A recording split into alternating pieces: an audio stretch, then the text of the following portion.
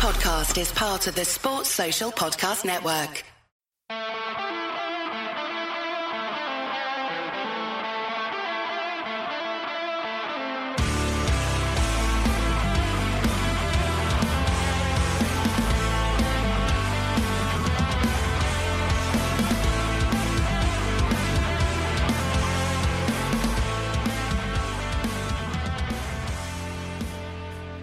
What's good, boys and girls? Welcome to the Two Footed Podcast on Tuesday, November the 17th, brought to you by EPLindex.com and our presenting sponsor, Liberty Shield. Liberty Shield is a VPN provider, so do check out their services at libertyshield.com and use my code EPLVPN to get 20% off at checkout.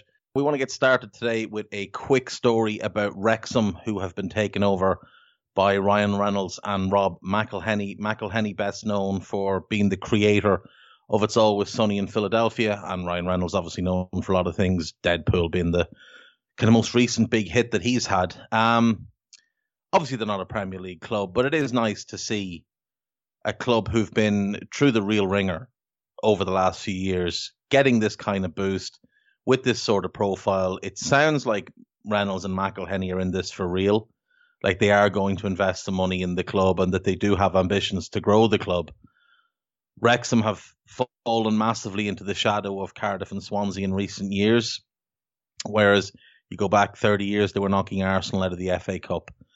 So this is a real opportunity for a club that have had to be reborn in many ways. They've obviously been financially just in absolute horrors for years.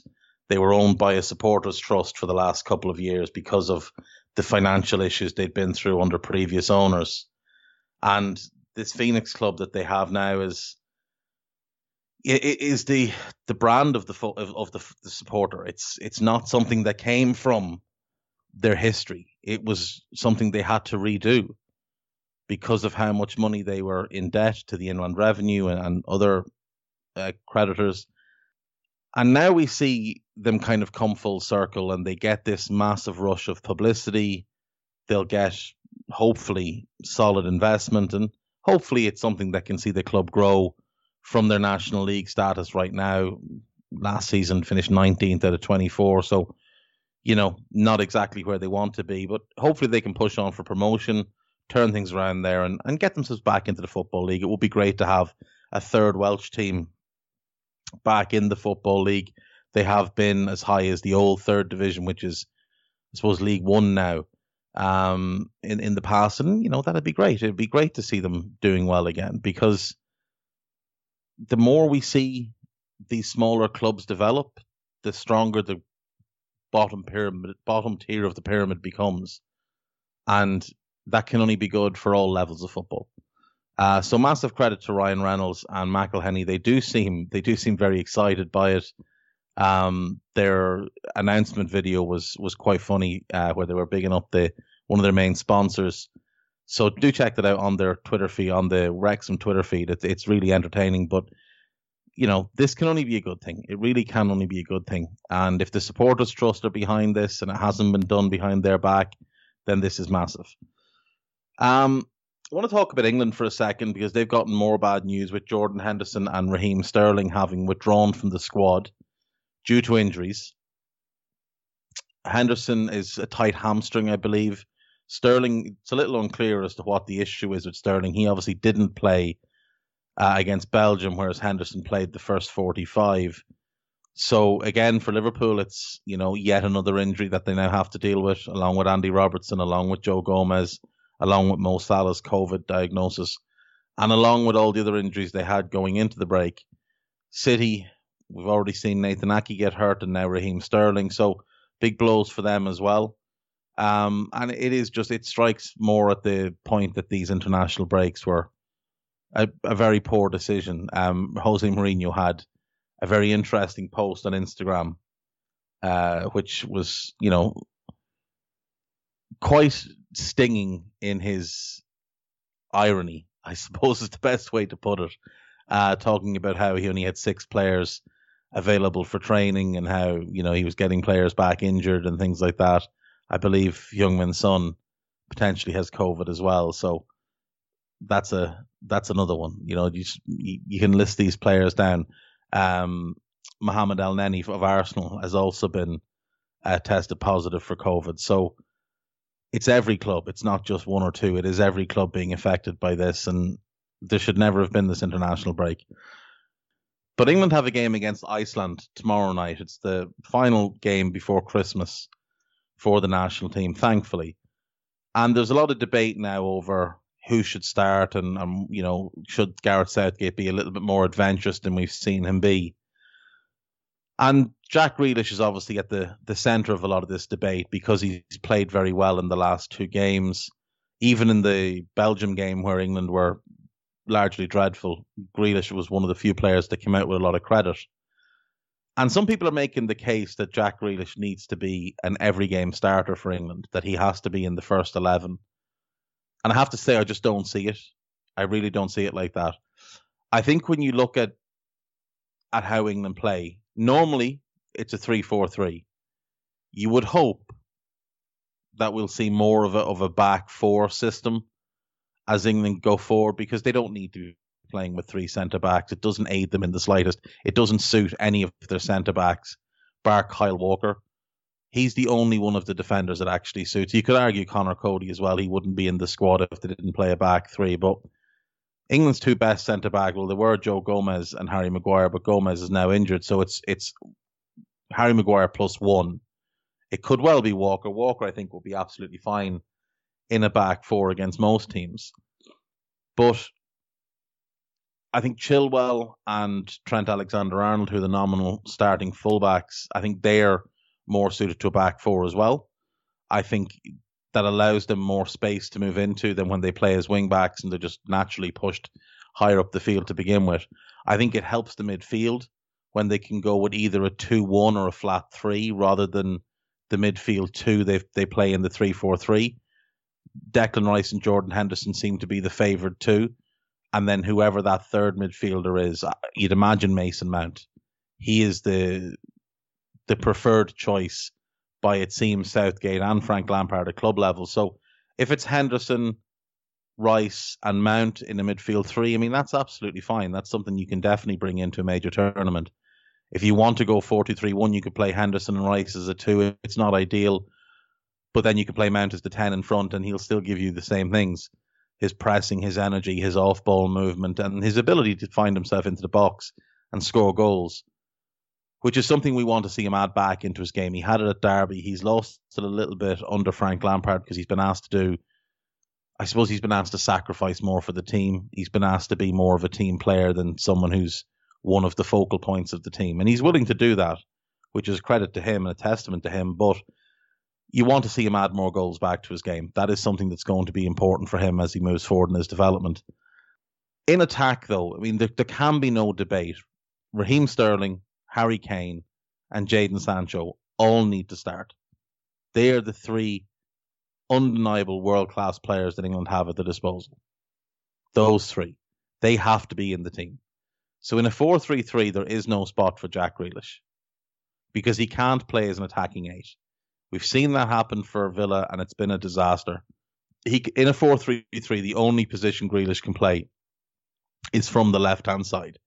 The same in 3-4-3, he can only play from the left-hand side. And again, it has to be Sterling, Kane, and Sancho. Now, you could play 4-2-3-1 and play him as the 10 rather than Mason Mount, and that's absolutely fine. But isn't James Maddison a better fit, a more natural fit as an out-and-out 10? Grealish hasn't really played as a 10 in quite a long time. So for me, if I'm looking at it and I want to play with a number 10, James Maddison is the one I would go with. I think he's more of a natural fit as a 10. Now, I don't think 4-2-3-1 will get the best out of Raheem Sterling.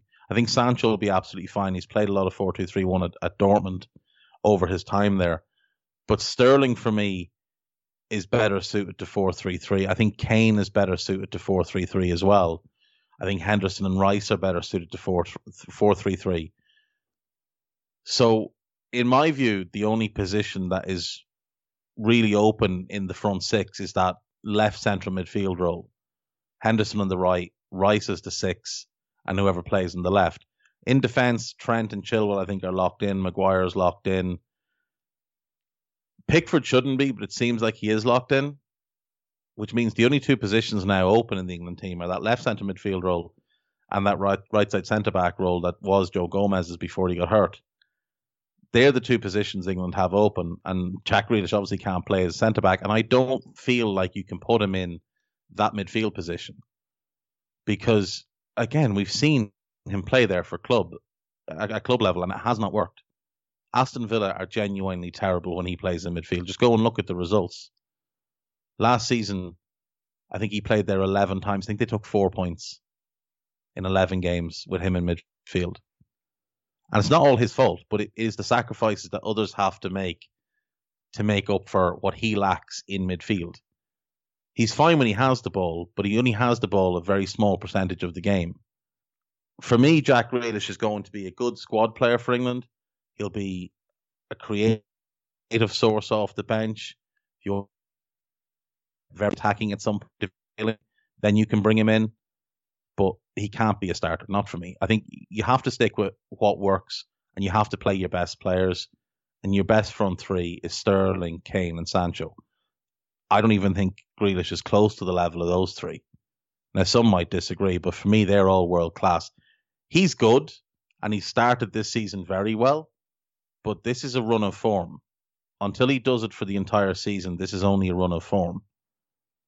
And even the level he's displaying, it's not world class. So we need to wait and see more from Grealish. He needs to do more to earn the role. And look, even as well as he played, people came out of that Belgium game saying England lack creativity. Well, isn't that what he's in the team to do? Isn't that his role? So he can't be both ways. He's a good player. He's not a great player. He'll add creativity off the bench. I don't think he's a starter. Not if England want to have, serious ambitions of winning a major international tournament. Someone else who'll put up a big fight for a place in that team is Marcus Rashford. And if you've been a regular listener to this podcast, you'll know that I've praised Marcus Rashford a whole bunch of times for what he's been able to do and what he's accomplished over these past 7-8 months in terms of the school dinner program. You'd have heard me defend him yesterday after the Daily Mail took shots at him. But today, it's a little bit different. A little bit different, not massively different. So, at some point yesterday, Marcus Rashford quote tweeted The Sun with a comment along the lines of, "This is what I was talking about when I said I'd been working on something." And the article in The Sun said it was an exclusive sit-down with Marcus Rashford to discuss his new project. Now, Rashford quickly deleted that tweet and then retweeted Sky News, who had a similar story but without the exclusive part. Basically, he's launching a book club so children can experience the escapism of reading and also to help tackle the problems with childhood literacy in the UK. There is a big problem in the UK, as there is in many countries, with childhood literacy. So Rashford wants to tackle that as his next project, or alongside his current projects. And again, it's commendable that he's doing this, but it's disappointing that he's spoken to The Sun. Now, what I will say is that just because they say something is an exclusive doesn't make it so. This has happened a bunch of times in the past where they've claimed something is an exclusive, but it's not at all. It's basically, there's a media scrum, he answers a question from a journalist, and they take that to mean an exclusive. He hasn't sat down with them one-on-one or anything of that nature. He hasn't addressed it. He deleted the tweet and hasn't addressed whether he did an exclusive interview with them or anything of that nature. Now, what I will say is if he has, he shouldn't have. He should know that The Sun are the type of newspaper that will attack him relentlessly if he does anything wrong. I think everybody's aware of why people shouldn't read The Sun.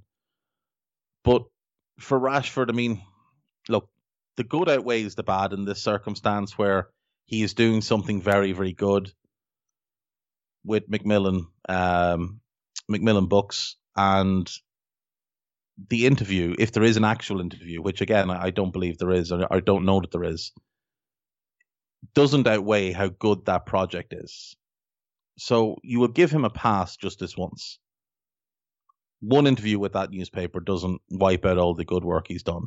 Some people call him things like Marcus Trashford yesterday. It's just absolutely dreadful to see people talk about him like that after what he's done this year. Let's give him a chance. He's a young guy. If he made a mistake, he made a mistake. He might not know the full connotations of why so many people are against that newspaper. He'll learn from this, and he'll grow and get better.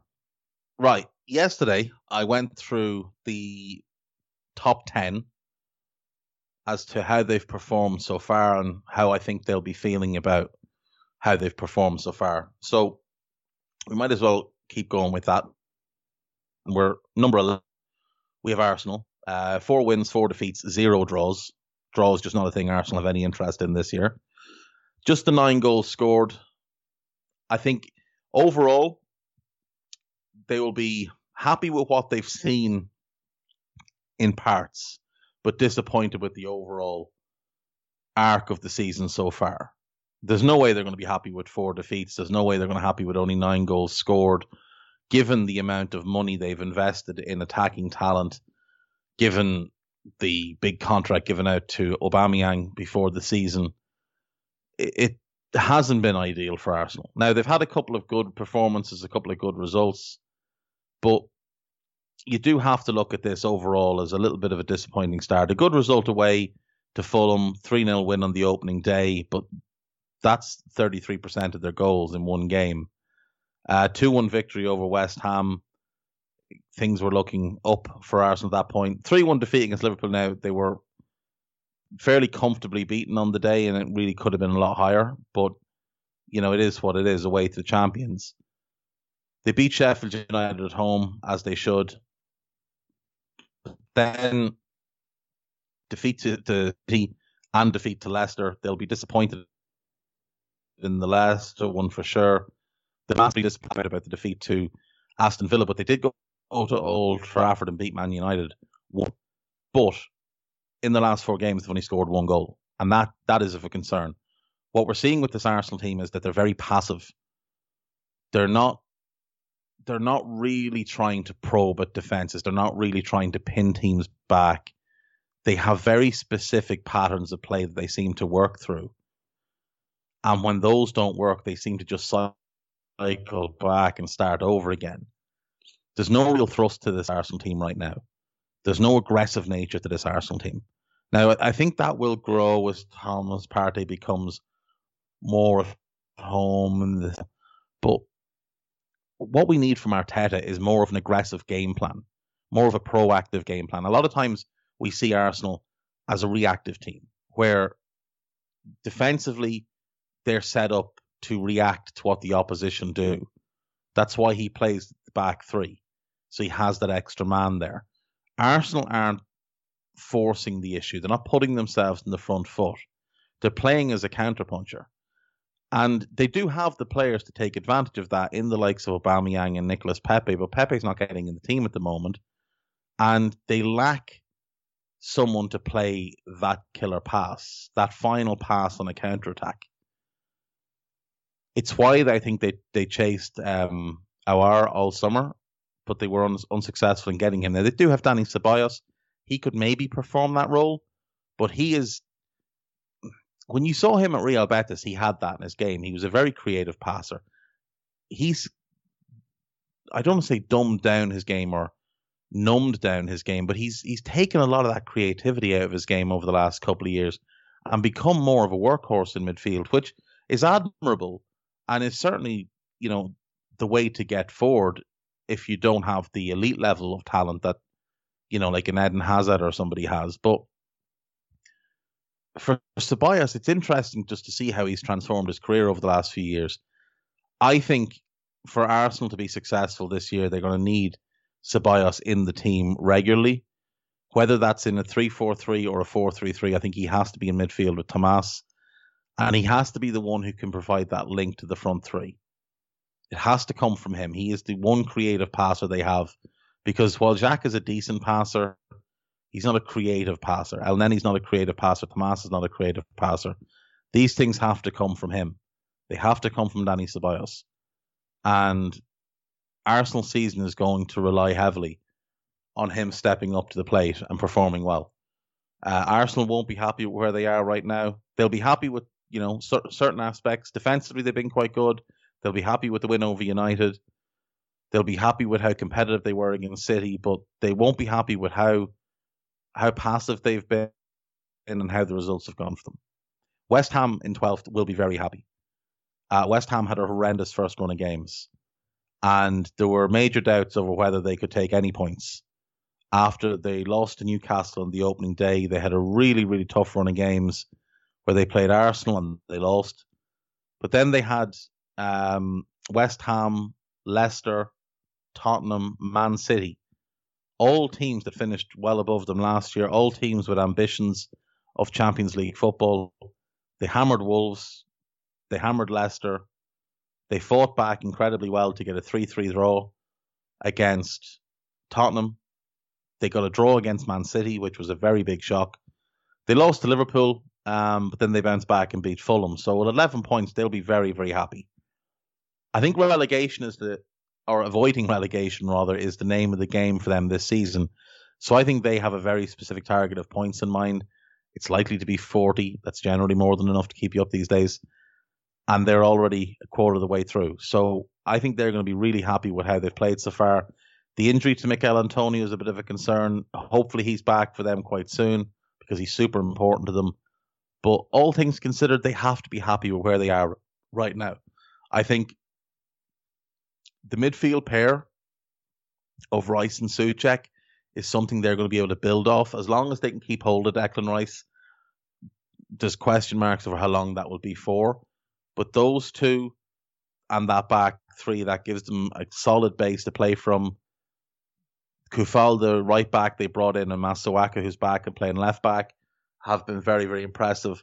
And Pablo Fornals has kicked on a level, and he's been good for them. So as long as they can keep this momentum going, pick up points where they should, pick up the odd win that you wouldn't expect them to get, they're going to be more than fine, and they're probably going to end up mid-table. They'll be very, very happy with what they've done so far. Now, with West Ham, there is always the possibility that it falls apart. Last season, great first seven, collapsed, great last seven to save themselves. So there is that possibility. There is the possibility we come back out of this international break and they're just all over the place. We've seen it with them before. They've got Sheffield United next, who need to win that game. They've got an in-form Aston Villa. They've got a desperate Manchester United who need to win that game. They've got Leeds who will want to really start picking up points again after a bad recent run. So that's 4 tough games coming up. But on the flip side, the 4 games West Ham could realistically win. And then they've got Palace then. So that's 5. That is 5 tough games, but also 5 games they could win. I don't think they win all 5 of them, but they could win 2, they could win 3. So there's points to pick up there. If they come out of the break in the form they went into it, you'd imagine they pick up 7 to 9 points from those 5 games. If they do that, I think they're going to be fine. They come out of it and pick up none, or 1 or 2, then we might have to start marking them down as a team in trouble, because at some point, Sheffield United and Burnley are going to start picking up points. At some point, Fulham will start to win a couple of games. And West Ham just can't afford to get dragged into the relegation battle. So you'd question the mentality, whether they're strong enough, not in terms of the players, in terms of the manager, whether he's got the strong enough mentality to deal with a relegation battle, and whether the owners have the belief in that manager, or whether they'll panic and make a change. And if they make a change, it can obviously go one of 2 ways. It can obviously go very well, or it'll go very badly. There's no middle ground when you make a change mid-season. It goes either really well or really badly. After that is Newcastle, and again, they'll be really happy with where they are so far. They'd like to score a few more goals, you'd imagine, and with Callum Wilson out for the next couple of weeks, that's going to be a big blow for them. But all things considered, it's been a good start for Newcastle. They've had a couple of good results. The new signings they brought in close to the end of the window have all worked out very well. And I really like the idea of converting Jacob Murphy into a wing back. I think he's done really well there. So you can't really argue with what Steve Bruce has done. I mean, he did really well last season. He's repeating the trick this year. You would hope he keeps it up. I've always had a fondness of Newcastle. I think they're a club that deserve better ownership than they've currently got. I think it's a fan base that deserves more success than they've had, and I mean, more success would be any success really. But for Newcastle thus far, I mean, 3 wins, 2 draws, 10 goals scored. They'd like to score more goals. Like I said, that's the one area that they need to pick up on. Need to start scoring a few more goals. The only teams that have scored less than them this season so far are Wolves, Arsenal, and the bottom 4. So they'll want to pick that up. They'll want to become a little bit more adventurous. But with Miguel Almiron, with St. Maximum, with Ryan Fraser, you'd imagine the chance creation volume will go up and up and up. Hopefully, Joelinton can find a little bit of form this season, maybe add a few more goals to his game. But Callum Wilson's, like I said, he's started the season really well, and when he comes back, you'd expect he'll get more goals to them. The team who will be most disappointed in their start so far will be Man United. I don't think they in any way thought they would be sitting in 14th place with 10 points after 7 games and 3 defeats already. And in truth, it could be worse. It really could be worse. They have been diabolical in the league. Opening day defeat to Crystal Palace. 3-1 did not in any way flatter Crystal Palace. They beat Brighton in a game they should have lost comfortably. Brighton hit the post about 5 times. United needed a penalty given after the final whistle had blown to get the win. They really should have lost that game. They deserved to lose the game, but they did get the win, so that gave them 3 points. Then they got walloped by Tottenham. A comprehensive beating. I mean, you don't really see too many times where a club at home get beaten like that, and it really wasn't pretty, and it could have been worse. They did go to Newcastle and play well for the last 20 minutes.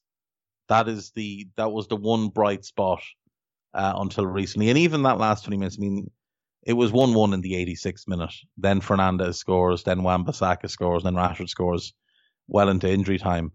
But I mean, for 70 minutes there, that game was an atrocity. It really was an atrocity. It wasn't something you'd want to watch. The Chelsea game was awful. They were awful against Arsenal. They did play well against Everton. That was the first time they can really look at themselves and say that's a good performance for 90 minutes. Now, they've got West Brom up next. That's a definitely winnable game at home. You would expect them to win that game. But then they go to Southampton, which won't be easy at all. Especially given they've got PSG in the Champions League a couple of days later. So they may well have their focus on that. Then they've got West Ham. Then they've got City. And then again, they've got that Sheffield United team who are going to be desperate for results. Then they've got Leeds. Then they've got Leicester. Then they've got Wolves. Then they've got Villa. It is a really tough run for United up until New Year's. It really is a difficult run of games. West Brom and West Ham and Sheffield United, as things stand, are the 3 games you would look at and say, well, they should win them. But the rest will be difficult. I mean, yes, they should be a better team than Southampton, but Southampton are in great form. Yes, they should be a better team than Leeds, but Leeds play this bizarre style that is very difficult for certain teams to deal with. And I think it will be difficult for United to deal with. United don't deal well when pressed. They're not a team that's comfortable playing out from the back. Lindelof, Maguire, and Wan-Bissaka are all prone to giving the ball away when pressed. The midfield is a little bit slow. It may struggle to deal with the dynamic nature of how Leeds play in midfield. I think Leicester will give them an awful lot of problems. Villa, I think, will give them problems. I'd expect them to beat Wolves because there's just something about Wolves where they continually let you down in a big game. So I think United are going to struggle. I really do think they'll struggle to New Year. Now, they could turn it around. There's no question they have the talent to do it. Whether they have the manager or not, I don't know. But, you know, they've got Champions League games. They've got the EFL quarter-final against Everton thrown in there. It's a lot of, you know, weekend, midweek, the whole way through. So we'll wait and see how they do. We'll have to wait and see how they do. But they won't be happy at all with how things have started. And you would imagine the pressure is solidly on Ole Gunnar Solskjaer right now. Next up is Leeds. there's two sides of this. As a newly promoted team, they'll be happy to be 15th. They'll be happy with 10 points. But as a team that spent the amount of money they spent, as a team that has the manager that they have, and a team that started the way they started, I don't think they're going to be happy. They obviously lost to Liverpool. Then they beat Fulham. They beat Sheffield United. They drew with City. They lost to Wolves, but then they bounced back and beat Aston Villa quite comfortably. But the last two games, hammered by Leicester, and it really could have been more than 4-1, and then really badly beaten by Crystal Palace. That will be massively disappointing to them. That will be massively disappointing to them. And they've got Arsenal next, then Everton, then Chelsea. That is a really tough run of games. They're going to have to do something different. Something's going to have to change there. They cannot continue to be as open defensively as they have been.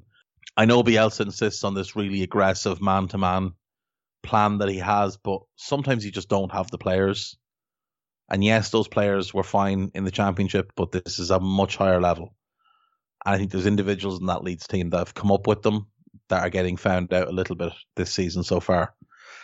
They won't be happy, I don't think, overall with where they are. But if you told them, look, you'll be leveling points at Man United, I think they'd have taken that.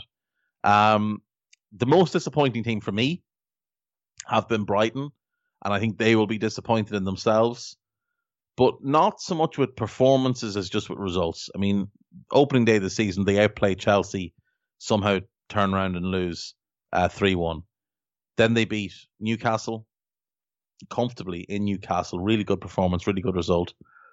That game I mentioned against United where they completely outplayed them and were very, very unfortunate. They were beaten 4-2 by Everton, but again, put up a semi-decent performance, got a good point against Crystal Palace away, but they won't be happy at all with the draw against Brighton, and they won't be happy with the draw against Burnley. The defeat against Tottenham, I think they'll take. Tottenham are one of the best teams in the league. But those two games, those last two games, they won't be happy at all with those draws. I think they'll feel aggrieved not to have more points from the early games. There's nothing you can do about that now, but those two recent games, they really could have done more. I think they're paying the price for not addressing their needs in the summer. I think the signing of Danny Welbeck was, I mean, I don't know what it was, but it wasn't good. They clearly went for a bit of more experience this summer with Lallana, with Veltman, with Welbeck. Veltman has been okay. The other two haven't really worked out so far. Lallana's had a couple of good flashes here and there, but the system doesn't really suit Adam Lallana. To get the best of Lallana, you probably need to play 4-3-3. Now, they've played 3-5-2 a couple of times, and that's worked a little bit better, but he needs to play in the midfield 3. Doesn't work in the midfield 2. Doesn't work in the front 3. So you're going to have to find a balance there somewhere if you want to have him in your team. Now, I don't know why Alexis McAllister's not starting ahead of him as things stand if they're going to continue to play this 3-4-3 shape. But the signing of Welbeck was bizarre. He's never been a goal scorer, and he certainly wasn't going to add goals to this team. All he does is miss sitters. So, you know, it's just a bad move by them. They should have gone and addressed their needs in the summer. They wanted Darwin Núñez. They wanted Nico Gonzalez. They couldn't get either, and they didn't sign anybody else. That makes no sense. How do you not have a backup plan?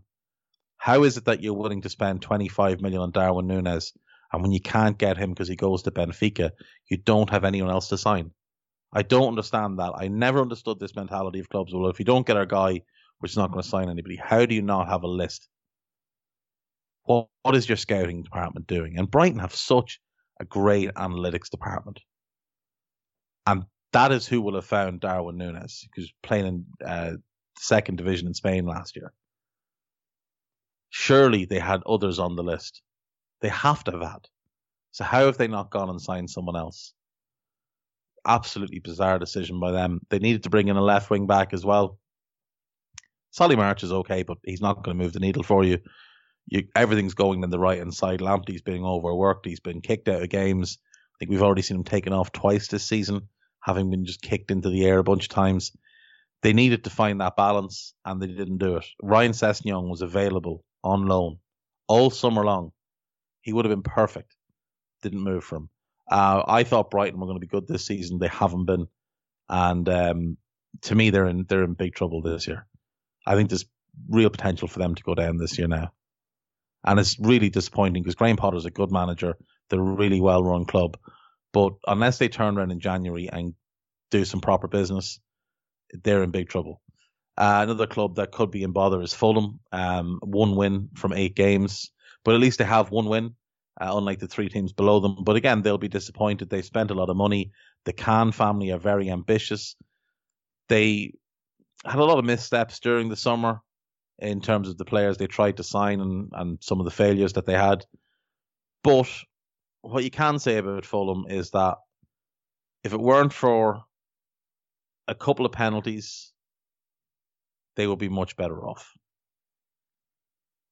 The penalty against Sheffield United when Mitrovic decides to kick the leather off the ball, hits the crossbar and it ends up nearly leaving Bramall Lane. And then the penalty in the last minute against West Ham, where Ademola Lookman does whatever it was he was doing. Win those 2 games, and they've got 3 more points than they currently have. And then they're above Brighton. But I still have massive doubts over Scott Parker. I still think he's probably the favourite to be first one sacked.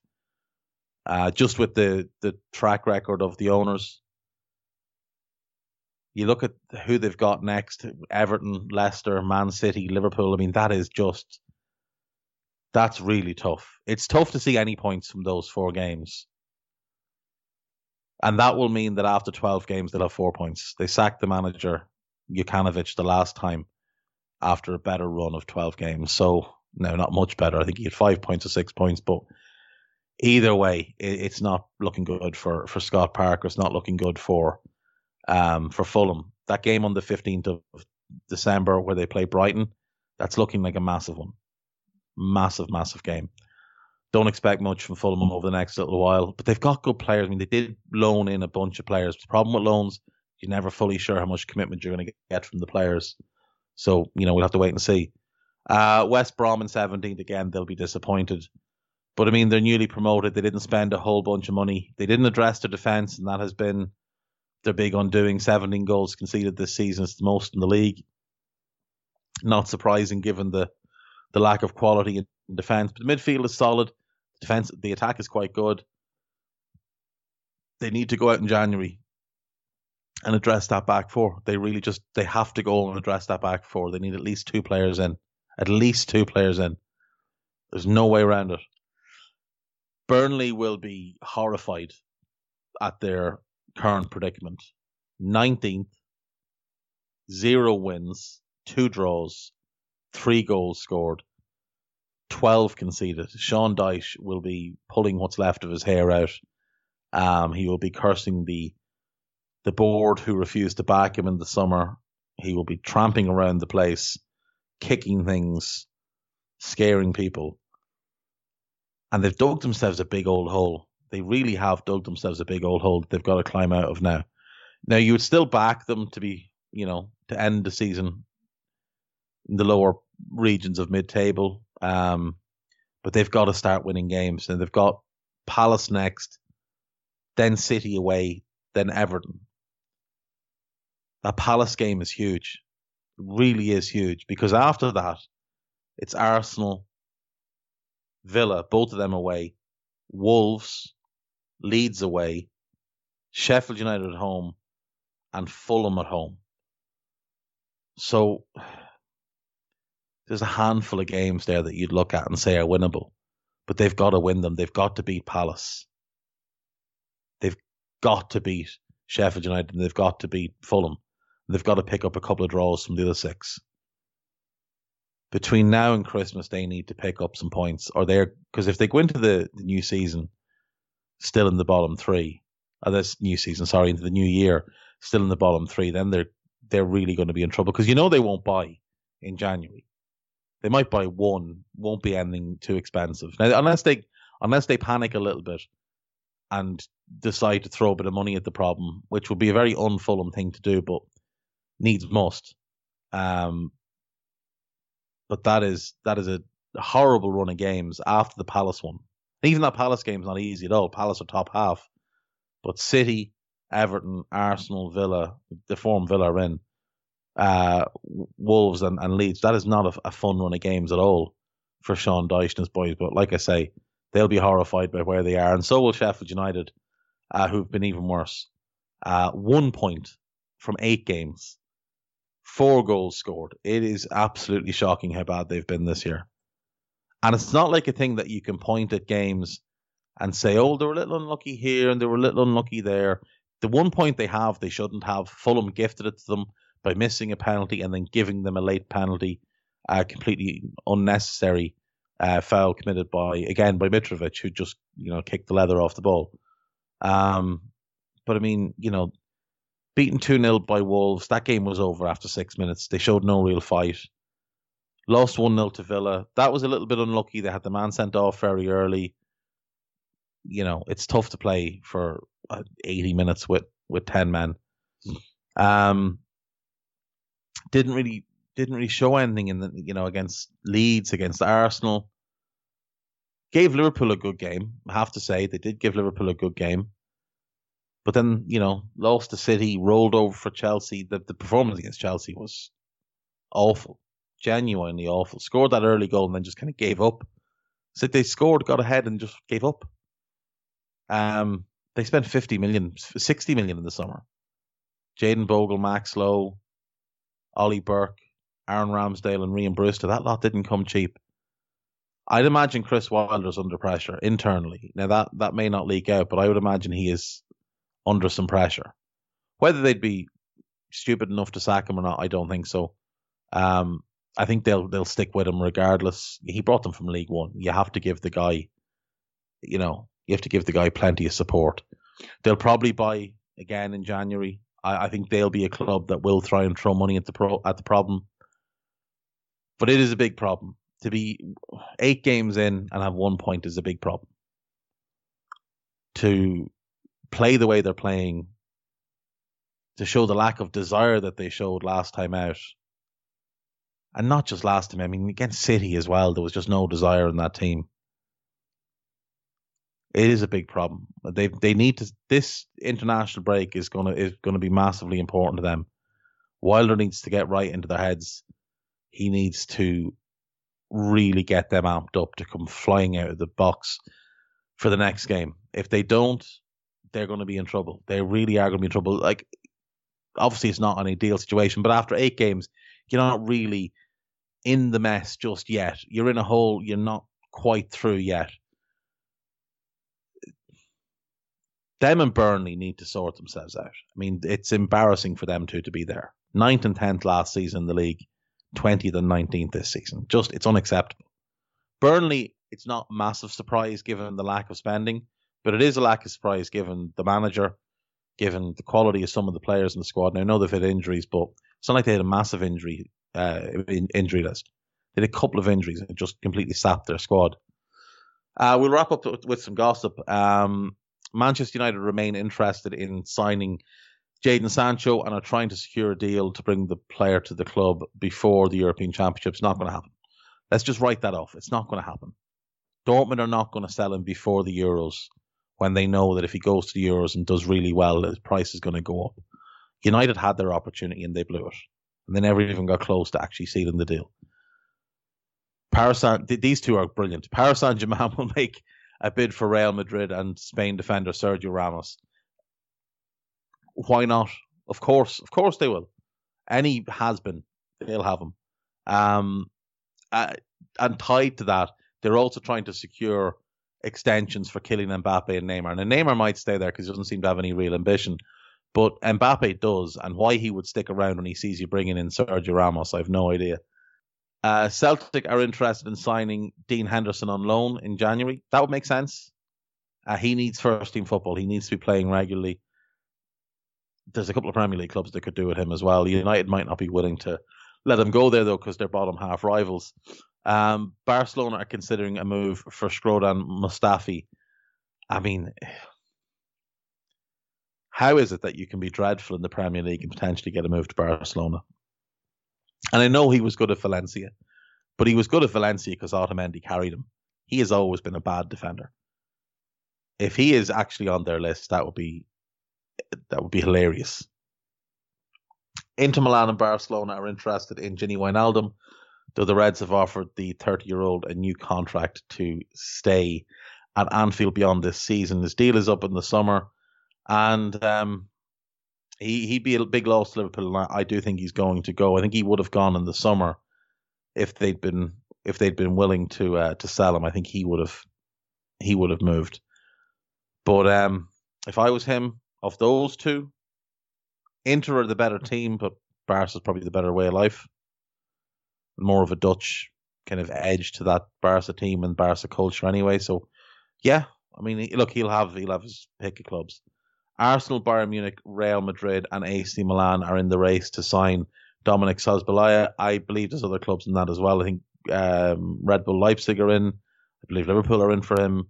I believe Manchester United have interest. There's Real Madrid. Oh yeah, Real Madrid's mentioned. There's a bunch of clubs. Everybody wants him. He is ridiculously talented.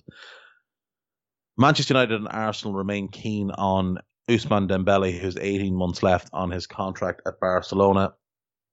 He turned Man United down in the summer, quite publicly and quite embarrassingly. So it would be strange if they do still think they can sign him.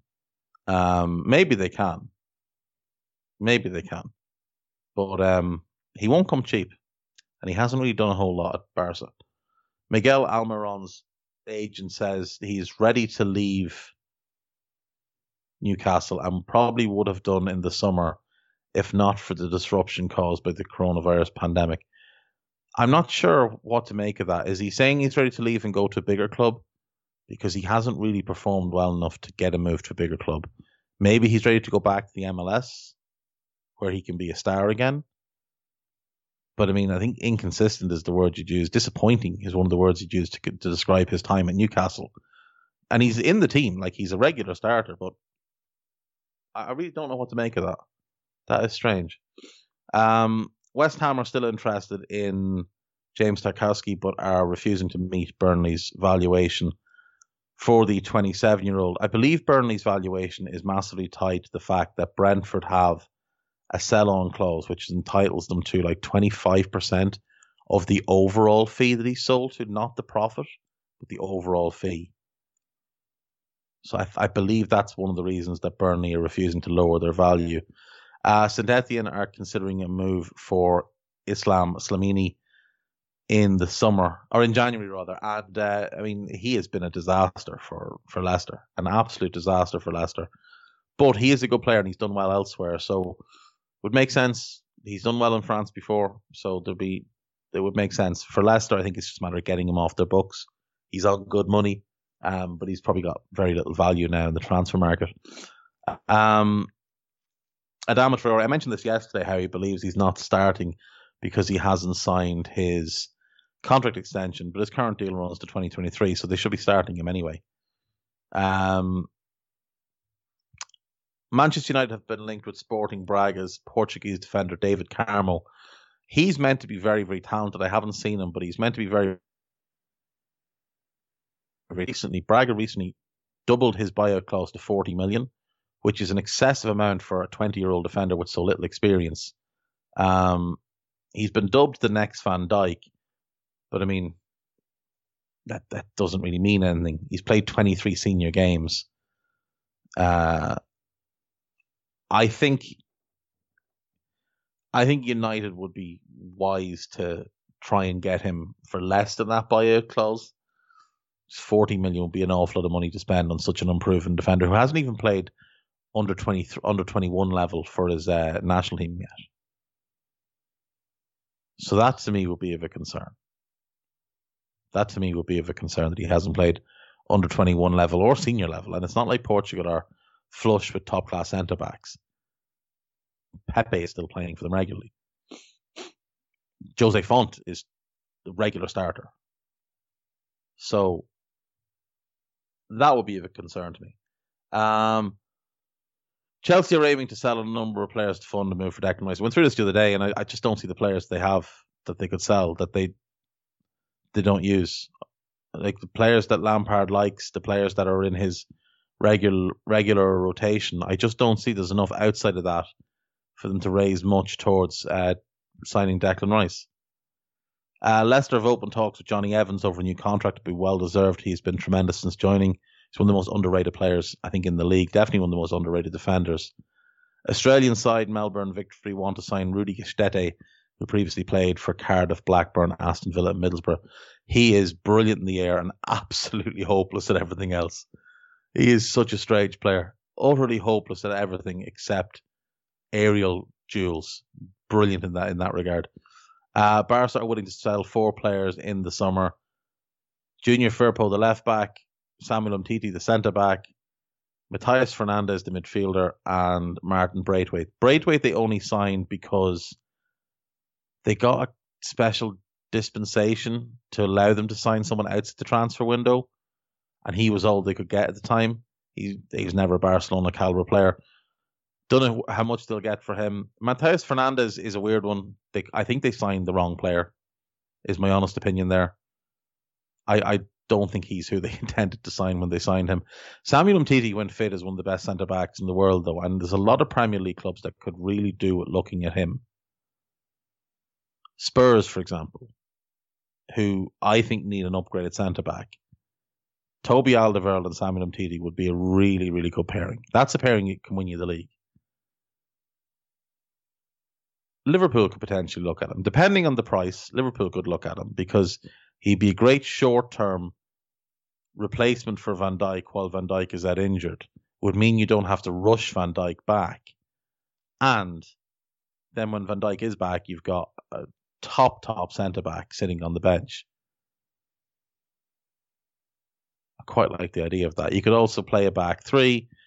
Virgil could shift to the right-hand side in certain circumstances and you could play them together. I think he's a tremendous player. It would depend on price, though. That's the big thing. He's had some injuries, but if you could get him at the right price, I think it would be worth taking a gamble on.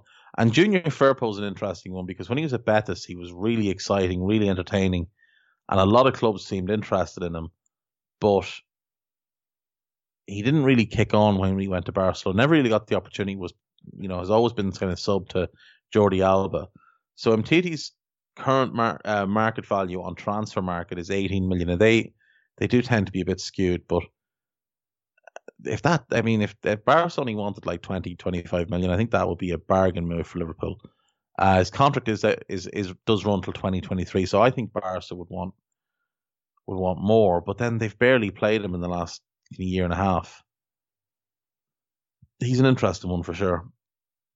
Junior Firpo is an interesting one because, like I say, he was really highly rated a couple of years ago. So you'd imagine there'd still be a lot of clubs interested. So with Firpo, with Umtiti, they probably could raise a decent bit of money. I don't think they'll get much for the other two. If I'm being honest, I don't think they'll get much for the other two. And that's it. That is all our news for today. That is our show. Thank you to producer Guy as always. Thank you to Fox Hunt for the title music, and thank you to you as always for listening. Do tell a friend. Do spread the word. In these coronavirus times where there are not commuters, we're trying to grasp at every listener we can and grow this show. So if you could help, be much appreciated. Tell a friend, tell a cousin, tell whoever. Just do your bit. Until then, I will see you tomorrow. No Lee Scott this week because he is flat out with work ahead of the January transfer window, but we'll have something. We never let you down. That's what we do here. We don't let you down. We don't do much else, but we don't let you down. Thanks for listening. See you tomorrow. Bye-bye.